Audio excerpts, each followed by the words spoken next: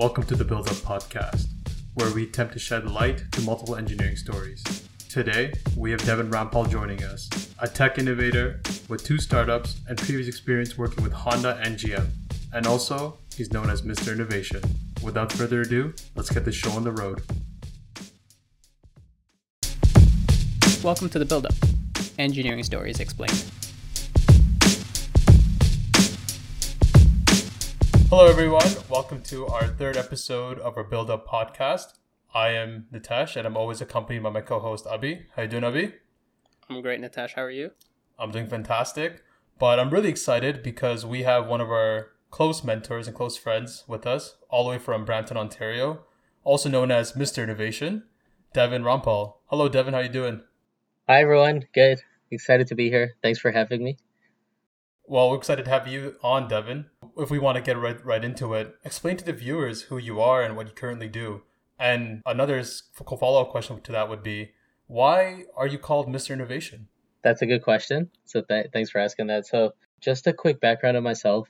I live in Brampton. I've been in Brampton the majority of my life. Went to high school here, middle school, primary school as well. Graduated from Brampton Centennial, and then I went to McMaster for engineering, which is why part of the reason why I think I'm on the podcast as well. So McMaster, I did mechanical engineering. Started off my career in the automotive sector. Worked for GM for a couple years. Worked for Honda for a couple of years, and then I worked for Velcro, the company that actually invented Velcro. They have an office in Brampton. And now I currently work for the city of Brampton as the Innovation Technology Sector Manager. So that's the corporate side. And then on the entrepreneurial side, while I was working these jobs, I also had a startup. And I was always working on some kind of technology, some kind of business model. So I did these 2 things in parallel. I'm still doing them in parallel today. And yeah, so that answers your first question, Natasha, in terms of what is it that I currently do. And explaining the reasoning behind Mr. Innovation. This is an interesting one. It kind of just came about. It's a little bit of fun and seriousness mixed in together, right? I've never done anything like this in the past, but I decided to go out on a limb and I thought I'd try a little bit of personal branding. It's not something I'm pushing heavily, but there's a lot that I do on a day-to-day overall in my projects, just throughout life that's innovation related. So I thought, why not just brand it as, Mr. Innovation. There's no business behind it. It's just literally a personal branding exercise.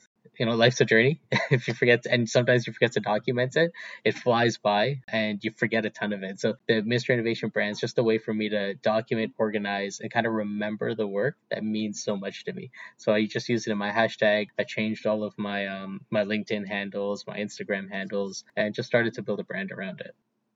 That's super cool.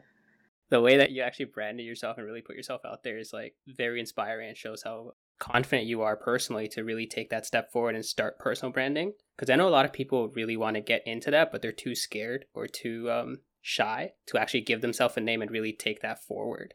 Going a little bit back to the Ram Innovation, right? Your startup, how did you really decide that this is the step you want to go after working at so many big corporate companies?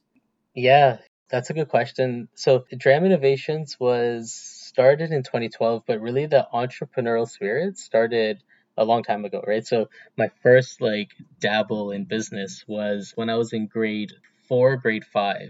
And this is when CD burners had first come out. And so I spent my birthday money. I had $400 saved up from my birthday money. And then my dad took me to the store and I bought a 1-speed CD burner. So what I started doing was I created a list on Microsoft Word of CDs, music songs, games, whatever, right? Any CD I had, I created a list of it. And then I started walking around the playground with this list. And I said, hey, if you want any of these things, I'm selling them, they're $4.99 and I'll burn you a CD. So that was my first business venture in grade 4. The principal and the teachers, they weren't too happy about that because of course I was burning CDs, right? So that was the first one. Grade 7, I got into scanning and photo editing. So I bought a scanner and then I started resizing images, blowing up pictures, that kind of thing for people as well. This kind of entrepreneurial type spirit it's kind of been in me from a long time. But Dram Innovations is really the culmination of that spirit. It's the intersection of the education, the corporate, and the spirit all at one. And then that's kind of how Dram Innovation started off, right? I knew I wanted to do something bigger in the world. I know I don't want to spend my life working at one single corporation. I wanted to change something. I wanted to leave an impact, right? And it's neither good or bad. It's just people have a calling, and my calling was to make an impact. It is to make an impact, and that's what I want to do in life. That's what I'm driven to do, and I'm motivated to do, and I'm not going to stop until I actually do it. That's super inspiring to hear.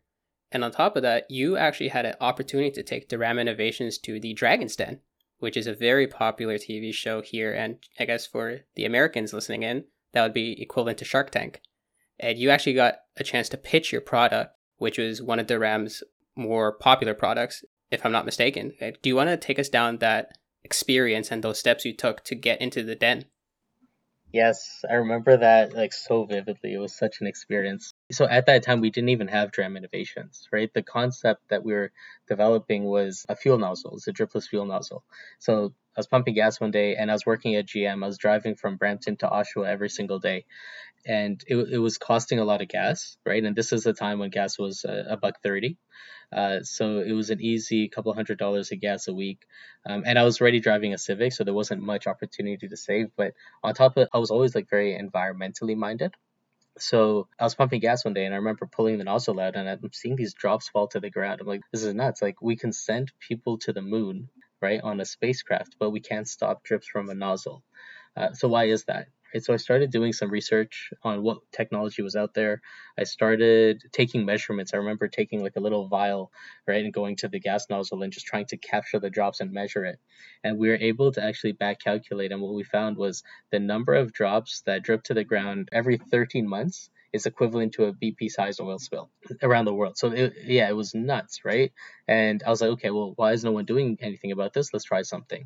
So I started developing a tech that could prevent the drops from falling when you're pumping gas.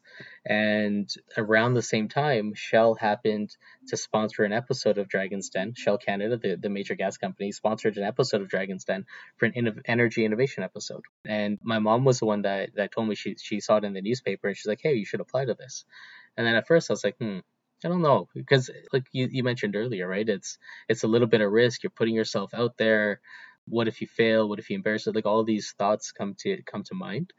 But we pushed through it, and I decided to do it anyways, right? And I remember talking to one of my colleagues at work at the time, and I was like, hey, what do you think about this? And this was someone I really looked up to. I'd still look up to him a lot. Even that, there was a little bit of hesitation, a little bit of doubt. It's like, just be careful. You don't want to put yourself out there too much. And then I second guessed it, but I was like, you know what? You just got to go through and do it, right? You just got to do it because you don't know unless you try. So we did it, and we were shortlisted as 10th across the country. There's 1,100 applicants for this thing, by the way, for this competition on Dragon's Den. Yeah, 1,100 applicants across the country. We were nominated top 10, and then we were nominated top 3, and then we made it on the show where we came second place across the country. That's fantastic. That speaks volume about the idea and vision that you had, that's saying that I don't just want to be someone that's doing a 9 to 5 and a corporate life. I want to make an impact. About your product though, that was on Dragon's Den, how did that product even come to life in the sense of like, how was the whole design process behind it? Because it couldn't be easy, or else someone else might have thought of it already. Yeah, that's a great question. How it came about, it morphed in so many different ways, and even the version on the website now, it's very different today than what it was back on our website currently. The design process, there's a couple ways of doing it. I wouldn't necessarily recommend the way I did it, so I can give kind of what we did and then what we learned from it and how I would kind of prescribe a design process. What we did was a market study, right? And typically this is what you would do. You do a market study, you would see what's out in the market today for solving these problems, and then you do a patent study, right? And you see what intellectual property is out there today. So we did both of those things, but in parallel to that, we already had a prototype. So we built a prototype without doing those studies. Well, at least without doing the intellectual property study. We did do a slight market study, but the first iteration of the prototype, we just put a lip on the nozzle, and the lip actually didn't do anything. And conceptually, I was like, oh yeah, this just makes sense. Just put a lip on the nozzle. No, but it didn't work like that. The lip just filled up with fuel. and it also caused the fuel to spray in different directions. So that didn't work out so well. And then we put a mesh on it, thinking that, maybe the mesh would catch the drops. And as we had the mesh on it, we realized that we can actually create a vacuum inside of the nozzle. It continuously morphed, and today we have none of that technology. Today we actually have we dived really deep into the science of dripping in a nozzle. And at one point, we even started a dripless company, right, that specializes in anything that drips. But I won't go too too far into that. But we went into the science of dripping from a nozzle, and we found ways in which that where fuel was pooling inside, and we went right to the source, and we eliminated the fuel pooling at the source. And that's where technology is today, and that's what our intellectual properties run as well. The prescribed method, what I would kind of suggest in terms of how to go about the design process, there's of course a multitude of different ways. Two things I think that could help is, as you're coming up with your design, do your market study, do your intellectual property study, and then try to find gaps in the existing intellectual property that you can design into, right? And you fill those gaps in such a way that you add value to the end customer.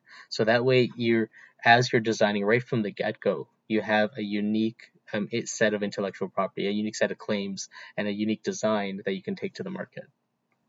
There you go, folks. That's something you can take back today and actually use towards the products that you're making. Devin, that actually made a lot of sense. But it was actually really inspiring to hear that, because when we talk about our time and design experience at university, our main thing is just to go down and start listing down all the ideas we have and then making a design matrix. There was very rare times we actually talked about market study, patent study, and puts like your situation to reality, saying that, you can have a great idea, but if that idea is already out there, or if that idea doesn't want to be used, then there's no point in doing it. So that's actually really interesting to say. Yeah, you're right. Like in school, I remember those matrices, right? Like very vividly. And I think it's okay as a theoretical study, but when you get into the business world or into actually developing technology and there's dollars on the table, definitely it's helpful to understand what's out there and how you can make it better and optimize it, and also what's wrong with it, what's out there. There's a lot of solutions out there that only fulfill a portion of the market, or they're not fulfilling their purpose to as good as they can, right? So there's an opportunity always for improvement. From an entrepreneurship perspective, you want to find a pain point for your customer, right? You got to find really what causes that pain and build a solution around that pain. And one thing that's going to help you find that pain point is a market study and understanding what's out there and what's not working in the market today. That's pretty interesting. That actually leads me to the next question regarding your other startup, Clean Air AI. What is this startup and what motivated you to start this organization? Yeah. So cleaner.ai is our full focus right now. So the nozzle has taken a back seat, and cleaner.ai and our product Alvi is front and center. Cleaner.ai is a company that focuses on air quality in commercial settings and residential settings. So are you familiar with your furnace in your basement? Mm-hmm. So in that furnace, there's a filter, right? And that filter right now, it's just a standard pleated filter. They haven't been innovated in over 50 years. There's nothing to it. It's just a piece of cloth that filters out air particulate, and the better the air filter means it's woven tighter, and then that means it's harder to force air through. So at cleaner.ai, what we have is a filter that delivers HEPA class air quality. It reduces your energy consumption, and it's smart, right? So this idea came up while I was in school. I was doing my master's at Rotman, and I started to learn about a lot of the smart technology that's in the market, right? And then working with the team at Cleaner.ai, we brainstorm. And again, to Natesh's point, sometimes brainstorming isn't always the best place to start, but sometimes it is, right? You just got to know when to use it. But in this case, it helped generate ideas. So we started to look for opportunities in the home that weren't going smart as yet.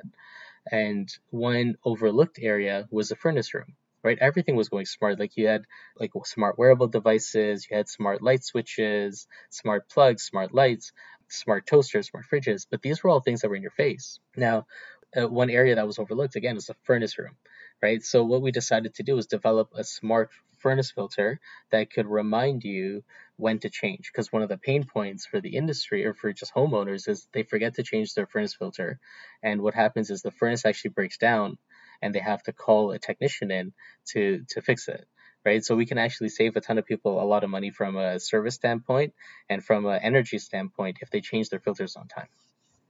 That's super cool. You know, we always change our filters, I feel, a little bit later than we should. And hopefully, maybe we should, as a family, look into your product. They say every 3 months. Every 3 months, you're supposed to change it. Ours actually lasts about between 4 and 6 months, so we all up to twice as long. Interesting. So, as this new startup, how did you go about financing this company? How did you go about raising money? What was that process like? Yeah, that's a good question as well. So actually, a lot of the financing, because I'm working at the same time and doing the startup at the same time, both are essentially full-time hours, right? I'm working full-time for a startup, full-time for Clean Air, and full-time with my job, whatever my job was at the time. So I used my salary, or at least a portion of my salary, to fund the business. That was a way of hedging, I guess, my risk in the startup world. And even today, I'm still doing that today. So we're completely bootstrapped. We just actually raised a pre-seed round a couple months ago with an investor out of the US. So we raised that pre-seed round, and now we're putting up our seed round to finance and take the business to the next level. Wow. That's actually really cool that you guys are finally getting that appreciation for your product and someone is seeing the value that you guys are offering to the world. So that feeling must be amazing.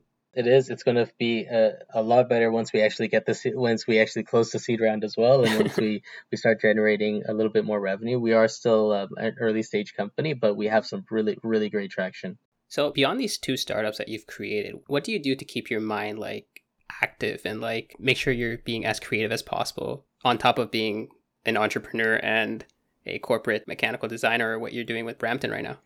Yeah, well, so I actually got out of the engineering world recently. As of 2017, I spent about, I'd say, 6 7 years in engineering, and then I moved out of it and went into the business side. So at Brampton, I'm not doing engineering work. I'm still working in the technical field from innovation and technology, but I'm not doing I'm kind of a little bit on the business side and not so much on the engineering side now. And to answer your question, so this is different for everyone. For me personally, I find I always need to be in a state of learning, right? So either I need to be in school doing like a certificate, doing a degree, or if I'm not in school, I need to be really rigorous about my schedule, and I have to put dedicated time for reading, right? And I find once I'm in that constant state of learning, that's what unlocks the creativity. But again, like that's different for everyone. There's a couple other different things I do. A lot of my best thinking actually happens when I'm in the shower, and I know I'm not the only person that this happens to, right? There's a lot of people out there. So I found a waterproof notepad, right? That was built for people that have their best thoughts in the shower. And I have a waterproof notepad in the shower with me. So I actually make notes as I'm in there. I have to get me one of those. I feel like I have groundbreaking ideas in the shower. Highly recommend, right? But I think the key takeaway for people is notice when you're in flow, right? So when you're in that state of creativity, take a second. I know it's exciting, right? It's really exciting once you get there and your brain just goes wild and you're having all these really cool thoughts, but also take a second to remove yourself from the situation and notice the settings around you, right? So the temperature, where are you, what's the ambiance like, and then part of that flow experience has to do with your environment, right? And if you start to recognize what environment you're in flow, you can replicate that environment and try to put you into flow, in yourself into flow more often. Wow, that's actually interesting. I never thought about it that way. But on top of the environment, what other skills or experiences have made up your overall creative thinking mindset? Because you can't just say that you were spawned like this. Like, you one day you're just a creative thinker. There has to be some sort of driven or some mindset from before that allowed you to go alongside of Dram Innovation, for you to become an engineer, for you to just go beyond the corporate setting. Yeah, that's a good question as well. I think probably one of the biggest things is open-mindedness. And one thing I've seen time and time again in the corporate world, especially early in my career, was how close-minded a lot of people were, especially as you're a junior engineer. You're trying to come up with new things, you're trying to think differently, but there was so much backlash sometimes and so much resistance sometimes against that kind of thinking, right? And I came up against it a lot early in the career. But I tried not to let that change me as a young engineer. I rechanneled it, right? So I took that creative thinking, and instead of saying, oh man, this is not going to work, I'm just going to stop, I said, okay, well, if it's not going to work here, let me try it over here in my own business, right? If they won't let me be creative here, let me do it over here. But really, it comes down to answer your question, Natasha, is open-mindedness. A lot of people have a knee-jerk reaction to say, when they hear a new idea, they automatically start thinking about why it's not going to work, right? And I say, use the other side of the coin and start thinking about reasons to why it can work and how you can make it work. And that goes for, in general, for any idea that comes out. You don't want to be one of those people, like a naysayer, right? You don't want to be one of those naysayers. You want to find ways to make things work. And I find that's the most productive way. And it doesn't mean that you have to execute on it. It doesn't mean you have to go with an idea. Sometimes a bad idea is a bad idea, but you can do the thought experiment and you can kind of see it through. And even through saying, instead of going all the reasons why it wouldn't work, you can say a couple of reasons how it could work. And then you start to realize, you know what, it could work, but maybe it's not feasible. There's a better way. Right. So it comes down to open-mindedness and keeping an open mind as much as possible and resisting that urge, because a lot of us have it within us, resisting that urge to shoot down an idea the second someone brings it up. Wow. I don't know about you, Abhi, but the more Devin speaks, the more he brings up his all experiences and everything he has. Makes me realize a lot about myself, about what I can do for the future as well. You know what it is? It's always these guests that we have on this show just make you want to do better in life and do more things, I 100% agree. I mean, Devin, besides the 2 startups that you had and your time and experience working as an engineer with GM, with Honda, and even Velcro, which is pretty cool, you are currently working with the city of Brampton in the innovation and technology sector. What was the purpose in transitioning to that area? And I'm guessing as being a part of that area, you get to see a lot of cool projects that are given to you or given to the city of Brampton. What are those projects like? Yeah, my role at the city right now, it's a perfect intersection of entrepreneurship, of innovation, technology, technical. Like, how blessed I was to find this role was phenomenal. I was so happy that it came by. Like, if there was a dream job for me, this would be it. If my heart wasn't in entrepreneurship, this is the dream job. So I absolutely love the job I have now. And the way it came about was interesting because from an engineering standpoint, it's weird to see an engineer in the technical world jump into a role like economic development. So it wasn't just the technical, but it was an intersection of a couple different facets of my life. So technical was one thing, yes, because part of the role at the city is working with technology companies, right? So you need to understand how they speak. You have to understand their language, and often you're meeting technical people. You're meeting engineers, right? And CEOs, people that have built companies from the ground up, especially tech companies from the ground up. So you have to be able to speak their language. So that was the technical side. Another facet that intersected was the entrepreneurship side. I work with a lot of the entrepreneur partners in Brampton. I've been working with them for a long time. I was already engaged with Sheridan College from an entrepreneurship perspective. I was working with the Rick Center for quite some time already. Since 2012, actually, I was a client at the Rick Center. I was already ingrained and involved in the entrepreneurship ecosystem. And then the third facet that intersected was actually the business side, right? So at the time when I was hired, I was doing my MBA. So we had this melting pot of like technical entrepreneurship and then business, and that's kind of what helped me get this role at the city of Brampton. And it was a dream job for me, right? It's a really fantastic place to work. The work we do is super interesting. It's different every single day, and a lot of the work I do there revolves around building an innovation ecosystem for entrepreneurs in Brampton to thrive. If you could pick one company that you're currently working with through the city of Brampton or that you regularly work with in that organization, who would it be? Ooh, that's a tough one. I don't have. All right, top 3. Give me top 3. What I can do is I can give one of my favorite initiatives that I work on, and one of my favorite initiatives is the Innovation District in downtown Brampton, right? And Brampton is so well positioned along the Innovation Corridor, right? And the Innovation Corridor stretches between Toronto and Waterloo, along the GO train line. And Brampton's right in the middle of that. And in the Innovation District, we have some fantastic partners that provide entrepreneurial services, co-working spaces, funding opportunities, mentorship, introductions to investors. We have a number of partners now in the Innovation District that did not exist in 2017. Right. So in 2017, we were a city of nearly 700,000 people, approaching 700,000, and we didn't have an incubator in the city. Right. But you go to towns and smaller cities like Thunder Bay. Thunder Bay had an incubator, Sault Ste. Marie, they had an incubator, but Brampton did, and we're a city of 700,000. So there was a lot of opportunity. We know there's entrepreneurs in Brampton. With 700,000 people, there must be entrepreneurs here. So it's just finding them and bringing them out to work together and collaborate, right? And showcasing them. And every day I'm hearing about new entrepreneurs in Brampton, new startups in Brampton. The amount of talent we have in the city is phenomenal. So if I had to pick one of my favorite projects that I've worked with at the city, it would probably be the Innovation District.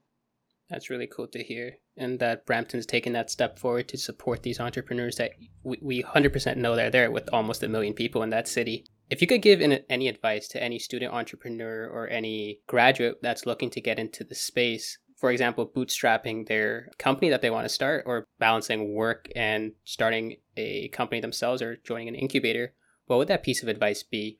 That's a good question. There's no singular answer. There's no singular best way to do it. I think there's lots of different ways. We've seen multiple success cases where people just have an idea, they drop out of school right away. And then there's also a lot of cases where that doesn't work. My advice would be, I think finding a pain point is one big one, right? And in the beginning, I would really make sure you validate your concept before doing something drastic, right? So you come up with a concept, make sure you have it validated, make sure that there's real customers that would be willing to commit dollars to it. And having the dollars on the table is really important. It's easy to get a letter of support generally, right? You get a letter of support, that's one thing.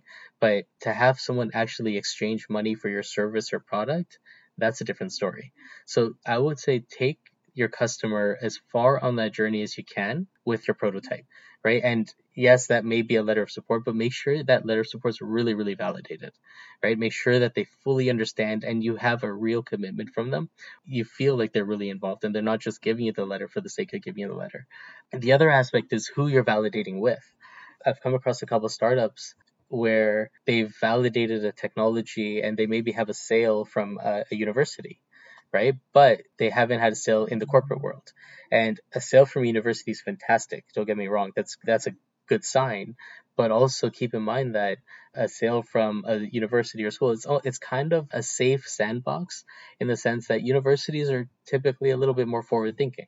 They're open to trying new things, right? But in the corporate world, they may not be as forward thinking or may not be open to trying those new things. So get validation from multiple data points. Don't just focus your validation in one industry or one area, say all in universities, unless your tech is only focused on universities, for example.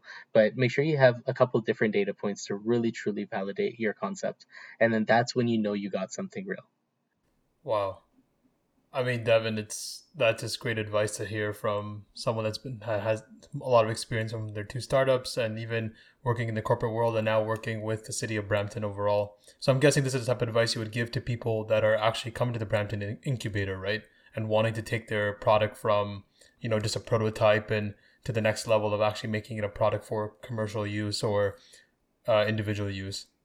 Yeah. Well, so we tend to dig a little bit deeper into the business. I'd sit down with a startup company or a business for, anywhere between half an hour to an hour or longer to really understand their business model and then try to lay out the advice. I don't typically like to just give advice off the cuff. I like to really understand it a little bit better. And then my type of mentorship is asking questions, right? So I like to ask tough questions and kind of peel away at this, if it was an onion, I'm peeling away at the layers of the onion to get to the core, right? And really understand and then provide mentorship and guidance. A lot of what we do at the city is if a startup comes in, I would understand their business model and then understand which partner to direct them to. So it could be a partner at the Ryerson Venture Zone. It could be a partner at the Rogers Cybersecurity Catalyst or the Rick Center, Founder Institute, or the Brampton Entrepreneur Center. But every startup has different needs. So I try to understand the type of startup they are and where to direct them, as well as I'll offer my own advice if I felt like I had something valuable to offer in that space. Oh, that's fantastic, Devin. I mean, this whole conversation that we've had, it's been amazing, and we want to thank you again for coming on with this journey. Actually, going from your starting at your days from McMaster to now being as the Mr. Innovation or Mr. Innovator of Brampton, if we want to call it. I know that Abhi actually has a quick little treat that we do at the typically end of the build up, where we ask rapid questions in order to just get your interest and other fun stuff behind you. It's just a fun little thing to make you seem more humane, I guess. So, Abhi, if you want to take it away. So it'll just be 10 rapid questions. First thing that comes to your head. They're just simple option questions. So we'll start in 3, 2, 1. Favorite color? Blue. Favorite food? Pizza. Coffee or tea? Tea. Frozen yogurt or ice cream? Ice cream. Watch a movie or work out? Watch a movie. Favorite season? Fall. iPhone or Android? Android. Spicy or mild? Spicy, 100%. Dine in or take out? Dine out. And early mornings or late nights? Early mornings all day. Oh, I think we're at a 50-50 almost on the podcast. Most people, it's really a 50-50 with the early mornings and late nights. I've noticed that a lot of, I don't mean this in the wrong way, Devin. The younger crowd?